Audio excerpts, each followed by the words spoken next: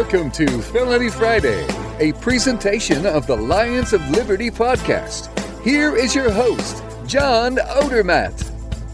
Felons, friends, and freedom lovers, it is great to have you back here for yet another episode of Felony Friday here on the Lions of Liberty podcast.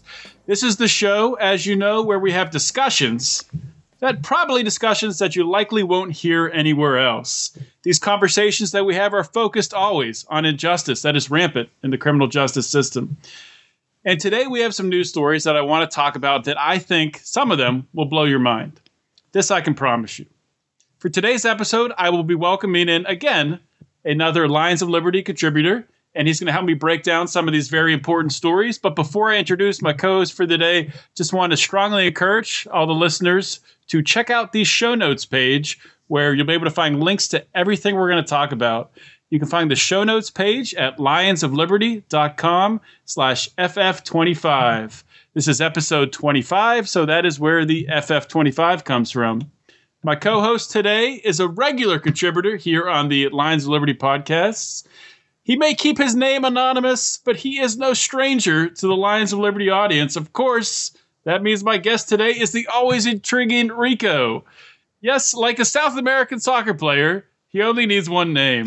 Rico, welcome back to Felony Friday. What is up, Odie? I thought you were going to say I'm no stranger to felonies, but I was going to correct you and say I'm only no stranger to misdemeanors for my past. I didn't want to put that label on you. I didn't want to get your past out there and all that stuff. But I was also going to say what should be a felony is your ho-hum attitude towards another championship for the city of Pittsburgh while I'm dying here in the city of Cleveland. Per our pre-show discussions, I'm even more annoyed, but, congratulations. That is true, and I do graciously accept your congratulations. Yes, the Penguins did win the Stanley Cup, and this episode is going to air a little bit. You're going behind the curtain here, so there's going to be a little bit of time period, but we are having this conversation probably about a week or so before this episode airs. So the sweet taste of champagne is still in my mouth as I didn't drink it out of the Stanley Cup, but I'm still enjoying the great win that I saw. Well, congratulations again, you son of a... So, Rico, what else is new with you? Are you in Cleveland right now? Have you traveled to any interesting places? I am in Cleveland. I will be hitting the road in a couple days, going to Montana and Las Vegas for a few days for work and travel home and then back to those two places. So I'm going to be skipping around the country coming up shortly. Nice. Montana, the bustling commercial enterprise of Montana. Big Sky State, they like to call it. Yeah, so can't wait for that. Beautiful place. Yes, exactly. So, we were talking a little bit before the show, I think. Obviously, was the horrible tragedy in Orlando, and I'm sure there's plenty of discussions that'll be had in the next week or so before this episode runs. But one of the things that really annoyed me was the whole talk about the terrorist watch list and just the sentiment, okay, this guy was on the list, so therefore he shouldn't have been having a gun. And, I wish this guy didn't have, access to a firearm. But I think the separate point is, how do people get on this terrorist watch list? I think that's really troubling and concerning that there's not really a very specific criteria to get on it. And it seems that it's only growing and growing. One of the citations I saw was that there was over 1 million people on it, and it was only this was back in 2009, so God knows how many people and how many more people will be on it going forward without any kind of due process. So that's the biggest thing for me is, you ask, what's the process for getting on the watch list? There really is no process. That means there's literally no due process for these people on the watch list. Hillary Clinton and pretty much every Democrat, liberal, progressive, however you want to label it, that I know, the whole anti-gun crowd is universally in favor of taking the Second Amendment rights away from those on the watch list. Most of these people don't even know they're actually on the watch list until they try to fly. So that's what I was wondering about. Is there's not there's a website you can go type your name and be like, oh, I'm on the watch list, and Homeland Security doesn't send you a little card like you get from your credit card company if you're disputing a charge, like, oh, you're on the terrorist watch list. No, there's no notice. There's no due process. And then the quote that I saw, she was on This Week ABC's This Week in December. She said, we have a list. If you're on that list and you believe you should not be on that list, we have a process to actually raise your objections about being on that list. Well, I see a couple of problems with that. One, how do you know you're on the list to begin with? And second, why do you have to prove that you should be able to retain your constitutional rights before you get them? It's like the burden of proof is shifted to the person to show that they're not a terrorist. They have to prove a negative. Another thing about this particular Mateen person, it looked like the FBI actually investigated him twice, if I'm not mistaken, and they apparently didn't find any information where they could pursue him further. There's not an answer to everything, and sometimes things are just terrible tragedies that can't be prevented. And sometimes it's just like, you can't prevent everything. It's just tragedies happen, and not everything can be under someone's control. Yeah, obviously, terrible, terrible tragedy. I mean, I didn't want to talk about this too much, but now that we started talking about it, it's hard not to, because I know in the next few days here, more could come out. We could end up looking like morons who aren't up to date on the news. I'd have no other way. We probably already look like that anyway, so I'm not too concerned. But one of the things that really just struck me, not immediately upon hearing it, because first you heard this tragedy in Orlando, 20 people shot. You started shooting at 2 a.m. Then the next day, Sunday, and then into Monday, reading more about this, and you start to hear that the police actually didn't raid the place until 5, 6 a.m. They didn't kill this Mateen character until I think it was 5 or 6 a.m.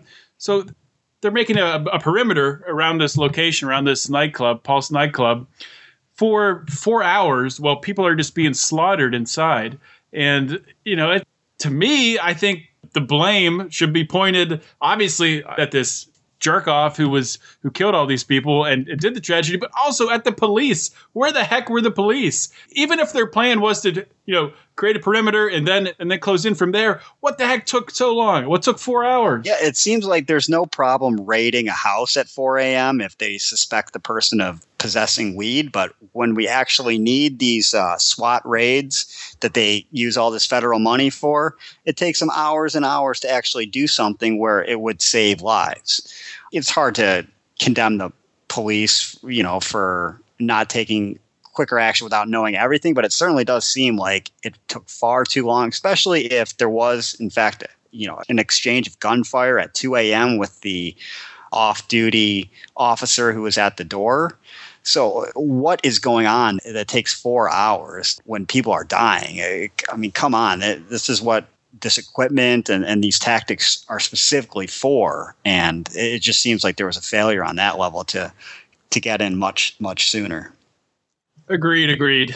And, we could talk about this a lot more, but like I said, we'll probably leave that maybe for another episode or for a roundtable discussion maybe. For now, we will shift topics and start talking about some noteworthy stories, criminal justice stories, some felonies trending in the news. The first one takes us to Mason City, Iowa. This is what happened here. An Iowa State Patrol Sergeant, Michael Hagen, a 31-year-old sergeant of Forest City. He has been arrested and charged with one felony count of falsifying public documents and a misdemeanor charge of third-degree theft. Now, what happened is investigators are saying that Hagen took approximately 150 prescription pills from 6 criminal cases between 2014 and 2016. And he was able to take these from an evidence room at the Iowa State Patrol Post in Mason City. He was able to do this because he was one of the 3 evidence room custodians. So he's admitted to taking the drugs. He's admitted to replacing them with, I think, like aspirin or some other type of pill like that.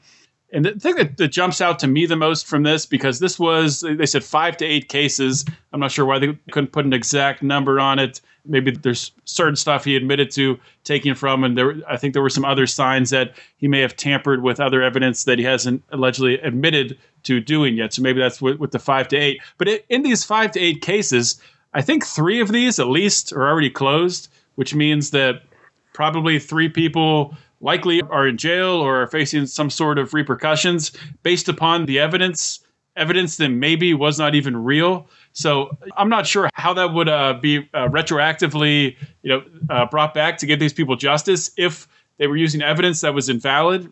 Rico, I'm just curious to get your opinion on this. As a lawyer, do you have any idea how that would work? Well, I actually hadn't considered that aspect. Well, I'm sure what generally happens in these cases is if, say, the person was stopped driving a car, for example, the guy was a highway patrol officer, I think you said, they seize whatever, they have to do some kind of testing on it to verify it's actually what, oxycodone or Adderall or whatever the drugs were. So they have to send it to a lab. They test it, and then those reports are generally what's used as the evidence. They're not going to, literally bring the bottle of pills or the drugs to court. So what I was assuming is after the convictions, they put the drugs or prescription pills in the evidence locker, and they're just sitting there until they get disposed of.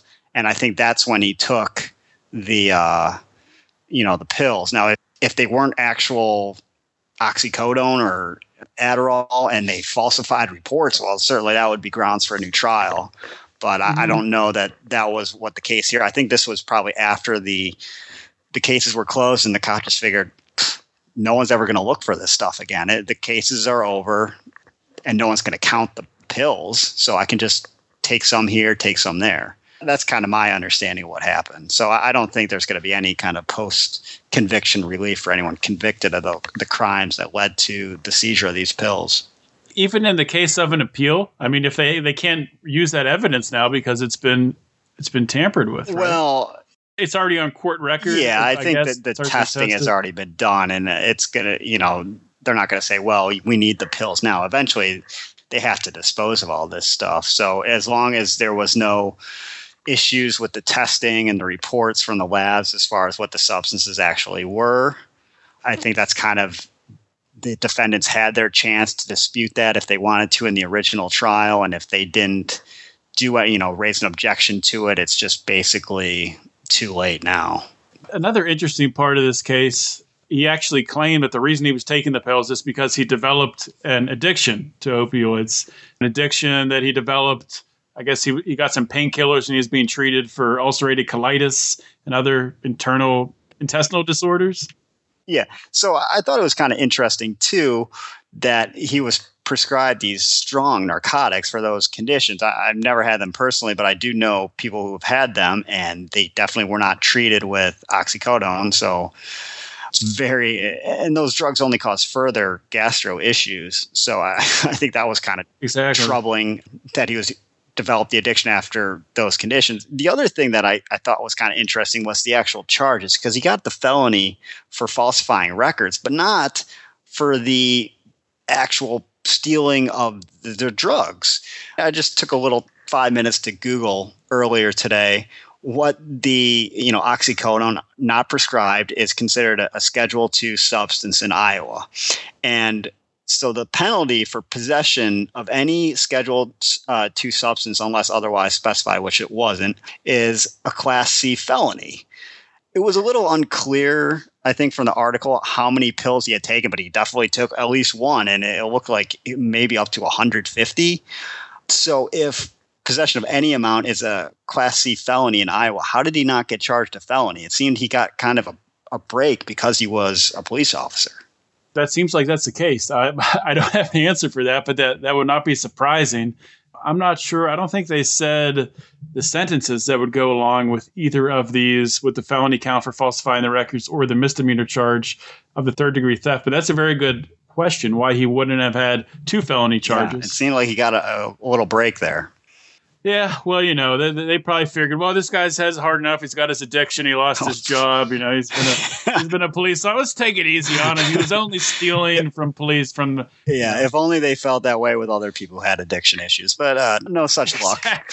Exactly. And that is the point right there. If this was anyone else in society, they'll be facing the hammer of the law coming down on them with full force. Especially for the quantity it sounds like he had taken. Yeah, that's a big deal. That's trafficking level, amount. So he would be even deeper if he was a regular citizen.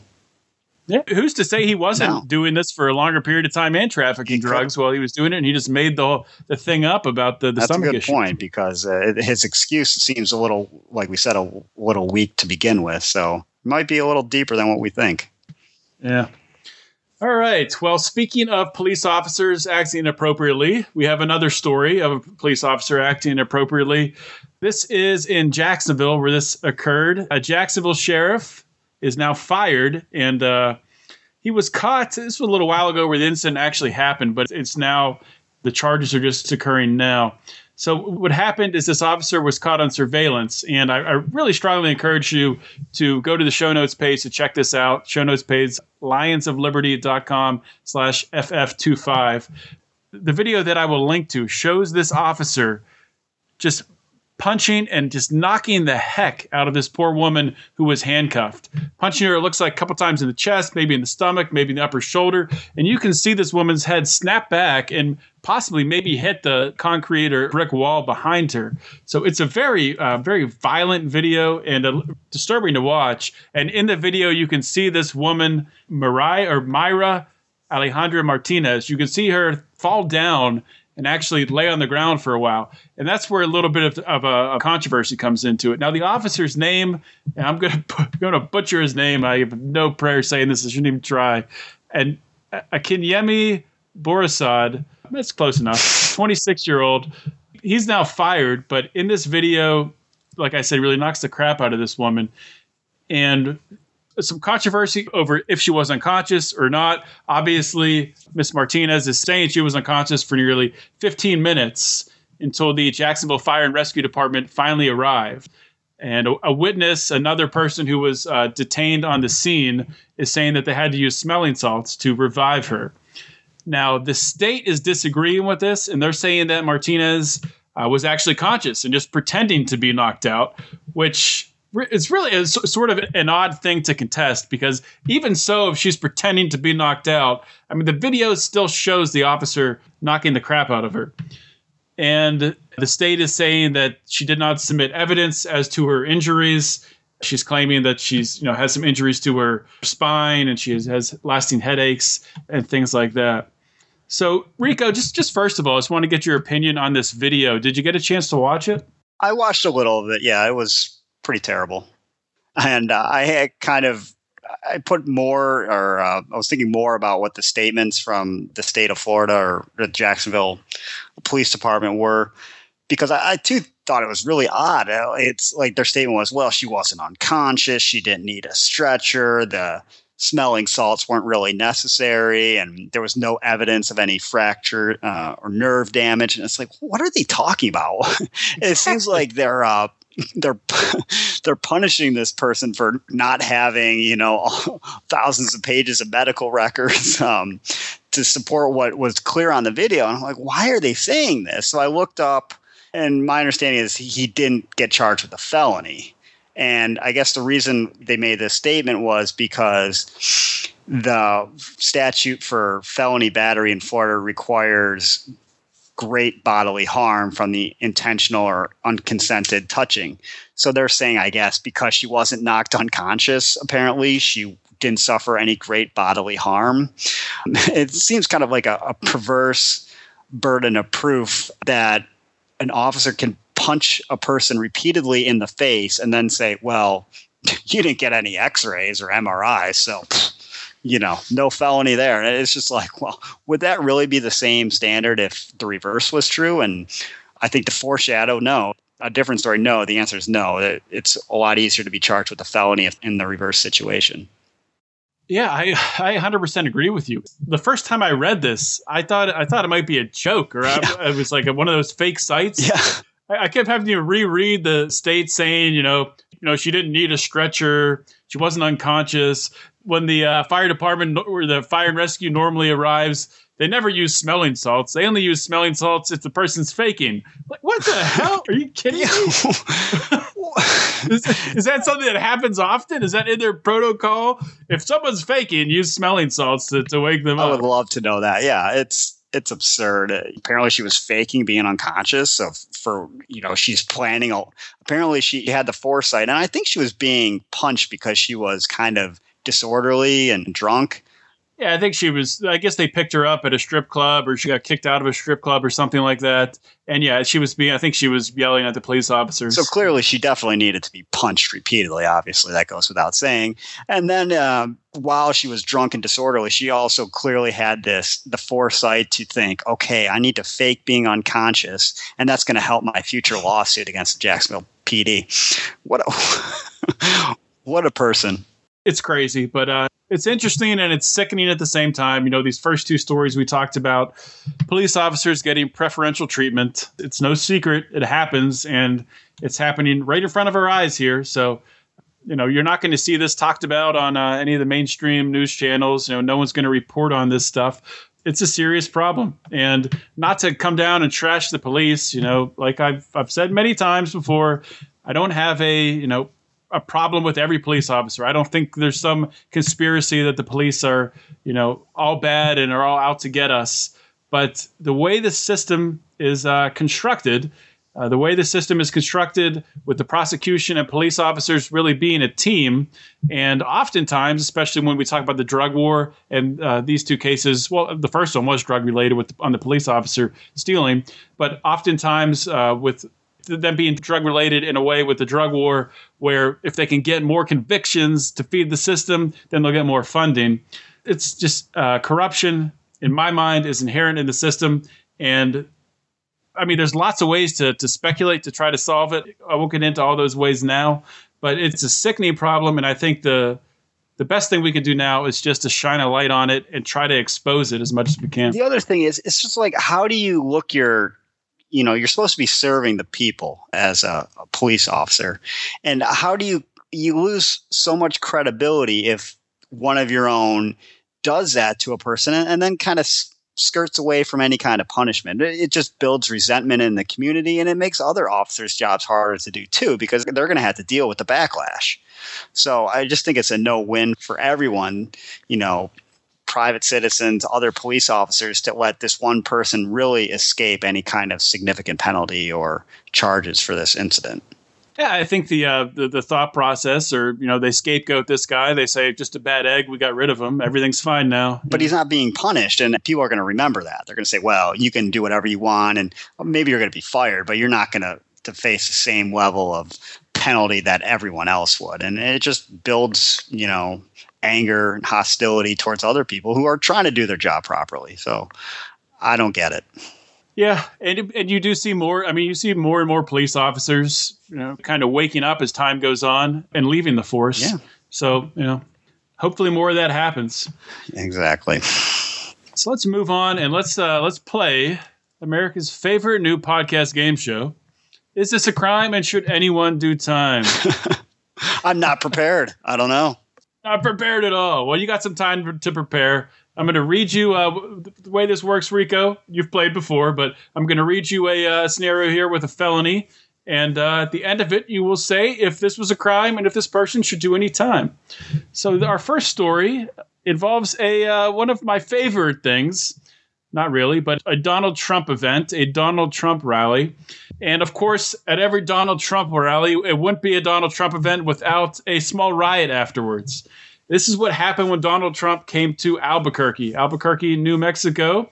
A 14-year-old boy, he's a boy, he's not a man, he's 14 years old, is being charged during this small riot, small skirmish that ensued afterwards between protesters and Trump supporters and police officers.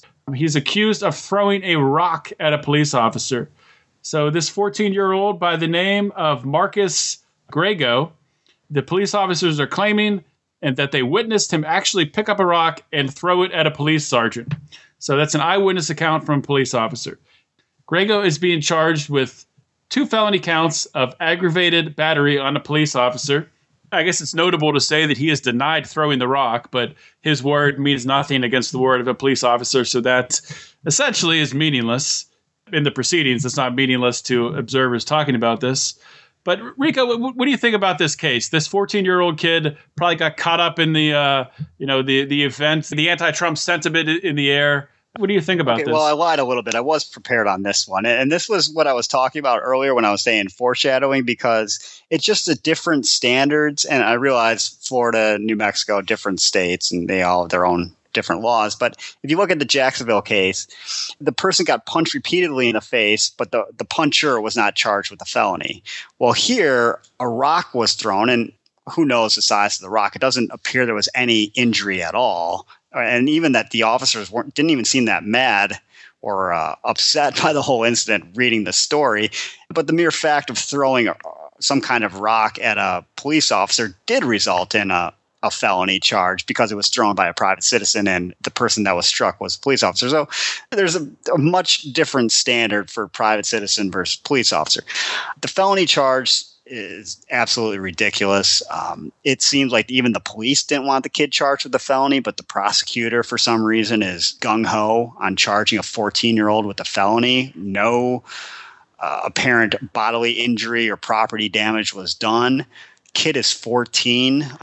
Sounds like, he got caught up in something. I think the proper way to handle this would be to do some kind of diversion program where he goes in front of a judge. The judge says, he had no criminal history at all. The judge says, okay, go do a ride along. It seemed like that's what the police wanted him to do, is some ride alongs, community service, keep your nose clean. In a year, it's diversion. So there's no formal conviction or anything that's going to stay with the kid. What is that doing to charge a 14-year-old with a felony? It's absolutely ridiculous, given the other facts in the case.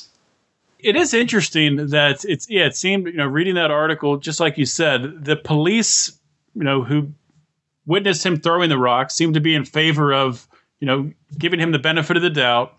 They don't want to make an example out of him, or they're recommending the prosecutors don't make an example out of him. And they mentioned maybe taking him on ride-alongs or working in a horse stable. I don't know where that came from. I guess that'd be cleaning up. That probably would be pretty bad, cleaning up police horses everywhere. That's pretty bad punishment. I mean, the kid's probably a freshman in high school or like 8th grade at that age. Clearly, he doesn't have a very sophisticated life history, or at least it didn't sound like one. So what is the point of this? It just, I don't get it. Get the prosecutor's decision here at all. So to summarize, you would say that there is a crime here, but the definitely no time, maybe some sort of time served, community service. Yeah, just very minor punishment to kind of, keep the kid on the straight and narrow. Like you did make a mistake. You can't be throwing rocks at anyone. Yeah, absolutely. So, I mean, I don't know what kind of rock. If it's a big one, a little one, whatever. You can't be throwing rocks, kid. Let's learn that lesson and then go forward and don't, F up again. Yeah, maybe it was a pebble. Maybe it wasn't a rock at all. So I don't know. Maybe it didn't throw anything. Who knows? Well, go find the pebble and introduce it as evidence. Come on. Do your job. All right. So that one was clear cut. This next one, bear with me as I describe this because it is kind of super complicated. So once again, I'll encourage the listener to go read this for themselves on the show notes page, lionsofliberty.com/FF25. So the case here, and at the center of this case is a law that was passed in 1986, the Computer Fraud and Abuse Act. It's an anti-hacking law, which was kind of surprising to me in 1986 that anyone was thinking of computer hacking, but apparently... There wasn't an internet. I don't know. How are they hacking? They're just hacking Apple IICs or hacking floppy disks, the real floppy disks. I remember the old ones that were huge. I do remember those back in second grade. They were great. But anyway, I'm getting off topic. So this guy was an IT administrator named Michael Thomas, and what happened was, I guess a couple of his friends at the place they were working in 2011, ClickMotive, were laid off or fired. I think they were laid off. And he eventually ended up quitting and trying to become a private consultant. And before he left, though, he deleted a collection of files. He deleted some backup records, things like that. And normally you would think with something like this, if there was harm, if ClickMotive could prove that these, files being deleted harmed them in some way, they would just file a civil lawsuit. And I think, it kind of started down that path for a while. According to the indictment, he has been indicted.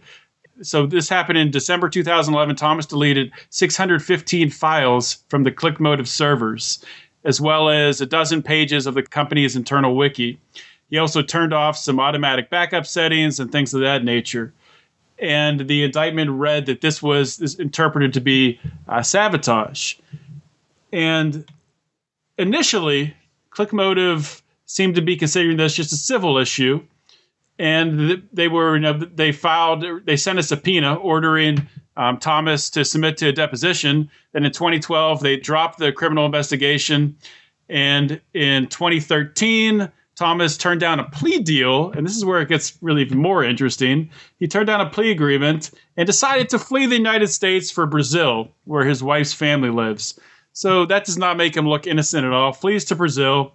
And by fleeing to Brazil, this gave the prosecution a chance to file a motion in order to request to seize all of his American assets. So they were able to, one of the things they seized were some proceeds from a home that he sold in Texas. He's returned now to the United States voluntarily, but now he's been jailed and there's no offering of bail. And obviously no offering of bail because he's considered a flight risk because he did flee before. So just sort of a really odd case. And if you go into reading this article, it talks more about how the Electronic Freedom Foundation is talking about how this sets a dangerous precedent of really shifting from a civil employer-employee relationship where an employer would have to prove some damages to really a criminal issue. So, Rico, I guess, first of all, do you think this is a crime here? And should this person be charged for it criminally? I kind of want to punt on this question. It's hard for me to say because there's some, he deleted some evidence, or not evidence, he deleted some files. But from what I read, the files he deleted may have been saved elsewhere on the company's internal server. So did he? I don't know. It seems like maybe a factual issue whether he actually did commit a crime. And the other thing is they alleged $5,000 in damage the company did. So I'm not sure why. This is a federal government, prosecutor, assistant U.S. attorney filing this lawsuit. And it seems it's not so much about the particular facts of the case, the reason they're pursuing this, but it's to expand this law that they're prosecuting him under, because there's really no other reason that they need to be involved with the damage that was done. Doesn't really seem to be a federal crime. So, I'm not sure why, other than to expand this statute, that they're getting involved. And the other thing with the hacker thing is typically, or at least all other cases in the past, it was about people who didn't have access or they were not authorized to access the materials were charged under the hacker statute. Well, this guy was an employee and his very job involved access to these files that he deleted. So there's no kind of quote unquote hacking going on. So I think this is just, again, a case where the federal government is trying to expand their authority. Excellent analysis. I have nothing to add. No, just kidding. I will punt as well. I think you hit it spot on. It's definitely, it just stinks of an opportunistic, the federal government trying to intervene where they can to expand into an area where they do not yet have maybe a lot of control, a lot of sunshine into prosecuting issues like this, which really are not criminal issues. Like you said, they said $5,000 worth of damages. Well, how much? I don't think they said how much the home sale, the proceeds from that were taken, but the proceeds from that weren't taken and given to ClickMotive. Mm-hmm. At least as far as I can tell, they're probably just in holding somewhere. I mean, you could probably just make ClickMotive whole just by giving them $5,000 and this would be over with. So, yeah. I found it interesting too. I mean, obviously he did flee, but he also did come back. So you'd think that would be some kind of plus in whether or not he should get bail. I think in general, the denial of bail is far too prevalent. That's a whole other issue. But, you do have a constitutional right to not be denied bail. And like everything else in the Constitution, there's kind of, exceptions. But this is just, I think, another case where it's used far too often to denial of bail. Especially, he came back to the country. He didn't need to. He came back. There's a lien or whatever, not a lien, I'm forgetting the word, against his house. So there's plenty of reasons for him to stay and to be granted some sort of bail. But that's a whole other issue. That's your show for today. Rico, thank you for coming back on, talking about these stories. I think we talked about some important stories, starting with Hillary Clinton, and then talking about some police overreach, some police abuse swept under the rug, and finishing up with a good old-fashioned federal overreach. So thank you for coming on, talking about that. No problem. Good time as always, my man. It's always good to get your input, some lawyerly input, so that's very much appreciated. My astute legal mind, me and Alan Dershowitz, same level. There you go.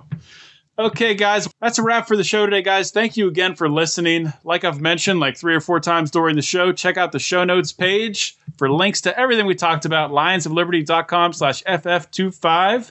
And please, if you have not joined our private Facebook group, I don't know what the heck you're waiting for. We got a lot of great conversations going on every single day. People are posting new stuff. You can join that group by going on Facebook. Just type in the search bar at the top of the page. Just type in Lions of Liberty Forum. The group will pop up. Click join, and we will approve you as quickly as we can.